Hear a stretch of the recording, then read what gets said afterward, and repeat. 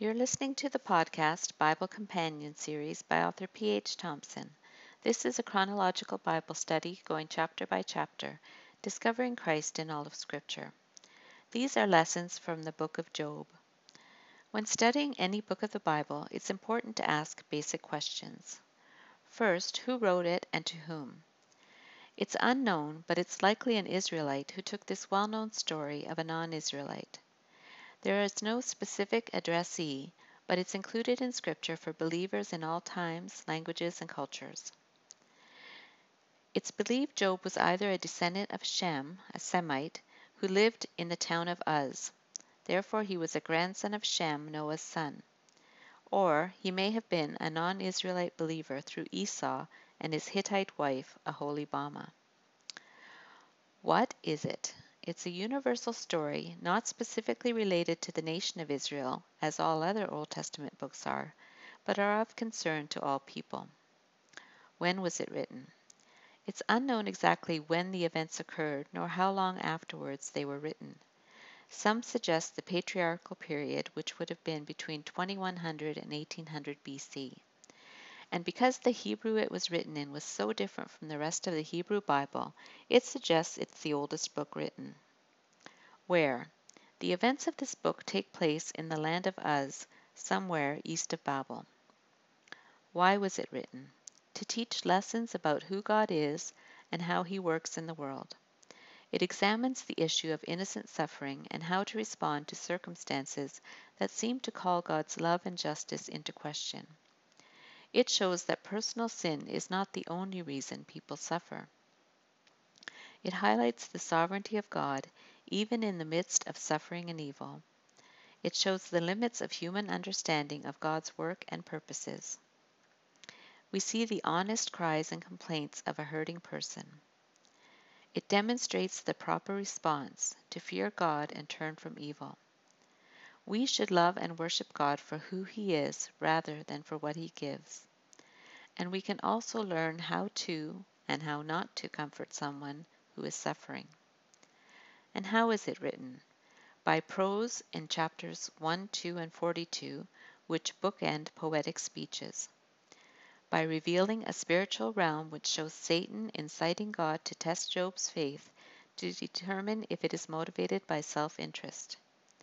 By showing true circumstances and feelings of the sufferer and those witnessing it. To show truth, error, and a mixture of the two in the musings of the people trying to make sense of the events. To show God stepping into the situation to set Job straight and silence his complaints. To show Job's vindication and blessing in the end, proving God right in his assessment of Job's character, and to prove Satan wrong. The century that just passed has been the bloodiest, with great wars, persecutions, plagues, natural disasters, corrupt leaders, and genocides. And this book is for all those who look at those things and wonder why God isn't judging these atrocities. Our job is not to try to understand the meaning of each of these events, nor even to attempt to defend God's honor by explaining them, but to remember His character, and then trust and obey. Many people question the existence of God in the face of suffering or evil in the world. They think it means either that God is not good, or else He wouldn't tolerate it, or He is not all-powerful, since He doesn't stop it. Thus they stand in judgment of God. They think they are more wise and just than God, even if they don't admit it. Many think like Job. If they could just speak to God, maybe He'd explain Himself. We see how that turned out. Still others are defiant. The famous, or infamous, atheist Bertrand Russell said if he could go up to God, he'd spit in His face. He has done so with His words. And people did spit in Jesus' face when He was on earth. But many people speak of the problem of evil, not because they are truly concerned about it and want to make sense of it, but because they are looking for loopholes. If they can find a reason to dismiss the Bible itself by claiming it has errors, or God by finding Him unjust, then they can turn their backs on it and go on their way and justify their disbelief. But occasionally this is asked because of a sincere desire to understand the problem of evil and suffering in the world. In that case, I would direct someone who is sincerely questioning the problem of evil to read the book of Job. However, we need to approach the Bible submissively and reverently. We must be teachable and not seek to place ourselves in judgment of it, but let it judge us. Then we will put our hands over our mouths, as Job did. True repentance. Job was overwhelmed with the greatness of God. He began to feel true godly sorrow. And this was not just remorse or guilt for guilt's sake, but it led to repentance. 2 Corinthians 7:10 says, "Godly sorrow brings repentance that leads to salvation and leaves no regret, but worldly sorrow brings death." So true repentance changes our opinions of ourselves. We no longer try to justify ourselves, but agree with everything he says about us. But a person can't be in the presence of the holiness of God without recognizing the vast difference between themselves and God. Seeing God always results in an awareness of our sinfulness. Therefore I despise myself and repent in dust and ashes. And this is also a mark of true repentance. Job knew the wicked only cried out to God when they were in distress. But thankfully, if a person cries out in true repentance, God hears them. And we know that God knows our true heart. For whoever calls on the name of the Lord shall be saved. Repentance is a change of mind that leads to salvation. It's an exchange of beliefs from lies to truth about God and ourselves. Confession relates to our declaration of what we believe. When we believe, we need to acknowledge it to someone. If you declare with your mouth, Jesus is Lord, and believe in your heart that God raised him from the dead, you will be saved. For it is with your heart that you believe and are justified, and it is with your mouth that you profess your faith and are saved. So both aspects of repentance and confession are required. What can we learn about Jesus Christ by studying this book of the Bible? My goal, even as we study the Old Testament, is to show that Jesus Christ doesn't just show up in the New Testament. He is there as a scarlet thread in hints, types, and shadows, as the sovereign God who allowed Job's trial, as the mediator Job longed for, as the Redeemer he hoped in, as the witness in heaven that Job was assured of, and the ransom found to save him from the pit, as the priest for his family and friends, as the intercessor for his friends before an offended God, and as the God who addressed him at the end of the book. See the many scarlet threads at the end of each chapter. So what can we learn from studying this book? We learn that people are all still the same, even if thousands of years have passed. The problems Job faced, grief, loss of his livelihood, illness and pain, are not new, only the details are different. His response to it, as well as his wife's response and those of the onlookers to his suffering, are all different from each other, but not anything we wouldn't see today. And why is this book recorded? For the same reason the entire Bible has been preserved for us, to respond to the situation at hand and to teach all who follow after. For the people involved in the narratives themselves, God is showing his power, his character, and his involvement with his creation. And because we have his words recorded in this book, believers throughout the ages can learn the same lessons that Job learned. And what can we learn about Satan from studying this book? Satan is a created being, a fallen angel. Angels are called the sons of God. Satan is our adversary, an accuser. He is not omnipresent, because he can only be in one place at a time. He is not currently in hell, but that is where he will end up. He roams the earth. He has power, but it is contingent upon the permissive will of God. He is limited in what he can do. He is malevolent. He is a liar and a murderer. He lost this battle because Job's faith was genuine and not dependent on his circumstances. And there are many more verses for personal study on Satan. So what can we learn from the bad example of Job's counselors? Other than their first week of silent support, theirs is a cautionary tale of what not to say to someone who is suffering. Their intention when they agreed to come to see their friend was to comfort him in his grief and suffering. But after a week they felt they had to respond when Job cursed the day of his birth. And the majority of the book records their speeches and his response. Because they approached the situation with preconceived notions that good people are blessed and wicked people are cursed, they misapplied this faulty, merit-based worldview to Job. They weren't about to readjust their worldview, so instead they changed their assessment of their friend. He must have been pretending to be a righteous man all this time, and his hypocritical lifestyle was now being judged by God. So their counsel reflected this. Also, by putting Job down, they were elevating themselves. So this tells us that when we don't know the whole story, like God does, we must be very careful in our judgments. They were happy enough to throw Job under the proverbial bus or cart, rather than admit they didn't understand what was happening to him. Also, their delivery was lacking true compassion. Some of what they said was true about God, about how he rewards evil people with judgment, but it was said in a heartless way so that they ended up figuratively kicking Job while he was down. So we need to be kind when offering any counsel and avoid placing ourselves in a superior position. Paul instructs the Galatians, brothers and sisters, if someone is caught in a sin, you who live by the Spirit should restore that person gently, but watch yourselves, or you also may be tempted. And that wasn't the case with Job being caught in sin, but his friends thought it was. Since Job tried and failed to justify himself before God based on his good works, how do you think it will go when wicked men try to convince God to let them into heaven based on their good works? What is the purpose of suffering? Like Job, suffering will humble us, so that we realize we are creatures of dust. Job was truly humbled, and Paul recognized this.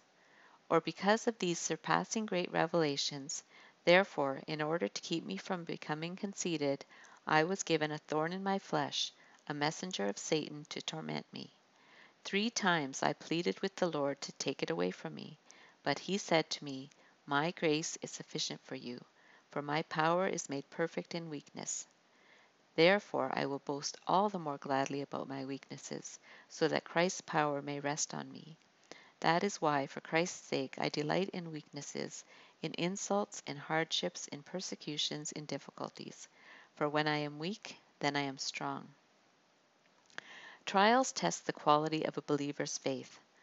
Pastor Jacques Nadeau said, "A faith that can't be tested is a faith that can't be trusted." Saving faith requires perseverance when life seems dark and God's ways don't make sense to us. Peter tells us that trials confirm the genuineness of our faith, not just to others, but to ourselves.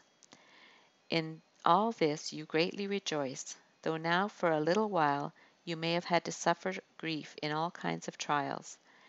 These have come so that the proven genuineness of your faith, of greater worth than gold, which perishes, even though refined by fire, may result in praise, glory, and honor when Jesus Christ is revealed. Job understood this idea of refining through fire. He said, "But he knows the way that I take. When he has tested me, I will come forth as gold." These days we refine oil, sugar, flour, and other products to make them usable. In Job's day, the process was used only for precious metals like gold or silver. First, the hardened rock is broken up. The metal is placed in a crucible, a vessel that can stand intense heat. As the refiner increases the heat, impurities or dross rise to the surface and are skimmed off. The process continues, often up to 7 times, until he can see his reflection in the pure metal. And this is how he gauges its progress. He sits over it. So the process of refining is a metaphor used often in Scripture to describe trials, which purge us of our sins and make us useful and reflect our God. Job knew this trial was not meant to destroy him, but to test him. How do we hang on as the heat is turned up, as it was for Job? We trust in the character and plan of the one who is doing the refining. He does it for his glory. It has a purpose. He is personally overseeing the process. Trials reveal what's in a believer. Much like squeezing grapes produces grape juice and olives produce olive oil. Paul says, "Therefore, among God's churches we boast about your perseverance and faith in all the persecutions and trials you are enduring. All this is evidence that God's judgment is right, and as a result you will be counted worthy of the kingdom of God for which you are suffering." Job is known for his patience, James 5:11, but it is patient faith and faithful patience to be specific. He waited because there was nothing else he could do, but he waited trusting in the faithfulness of a good God. Even though he eventually got so discouraged he cursed the day of his death, he, he didn't curse God. He also didn't take his own life, but left that for God to decide. Suffering will enable us to better comfort those who are going through similar circumstances. Praise be to the God and Father of our Lord Jesus Christ, the Father of compassion and the God of all comfort, who comforts us in all our troubles, so that we can comfort those in any trouble with the comfort we ourselves receive from God. And while it sounds like Paul needs a thesaurus, what he's trying to emphasize is that there is a correlation between the type of suffering we've experienced and the type of comfort we can offer to others. For example, if someone has had a miscarriage, they can better empathize with others who are experiencing it. So when we comfort others and show kindness and concern, we reflect our God who is compassionate and kind towards us. Suffering produces patience and endurance and grows our faith so that we are mature believers. Consider it pure joy, my brothers and sisters, whenever you face trials of many kinds, because you know that the testing of your faith produces perseverance. Let perseverance finish its work, so that you may be mature and complete, not lacking anything. Suffering also weans you from this life and gives you an eternal perspective. Paul said, "I consider that our present sufferings are not worth comparing with the glory that will be revealed in us." Romans 8:18. It doesn't minimize our suffering, but it encourages us to evaluate it in light of eternity. Life is short and eternity is long. This whole world will be forgotten. Our tears will be wiped away. We will have glorified bodies. For our light and momentary troubles are achieving for us an eternal glory that far outweighs them all. So we fix our eyes not on what is seen, but on what is unseen, since what is seen is temporary, but what is unseen is eternal. So we are to change our perspective. Set your minds on things above, not on earthly things. So this is an act of will. We are to fix our eyes on our glorious future. Another purpose of trials is to make us acknowledge our weakness and realize we must walk by faith. Job is often set forth as an example of patience under suffering, but we need to avoid glamorizing his situation. D.A. Carson says, "We are not spiritual masochists who can only be fulfilled by suffering. If there is any sense in which we delight in sufferings, it is that we delight to follow the Lord Jesus, who suffered. Even he did not delight in sufferings. The pioneer and perfecter of our faith is the one who, for the joy set before him, endured the cross, scorning its shame, and sat down at the right hand of the throne of God. He endured it because he could see beyond it to victory." One of God's purposes in Job's suffering was that future generations of believers would benefit from the lessons of this book. You've been listening to the podcast Bible Companion series by author P.H. Thompson. If you enjoyed this podcast, please subscribe and comment. Continue listening for further thoughts on Job. May God bless the study of His Word.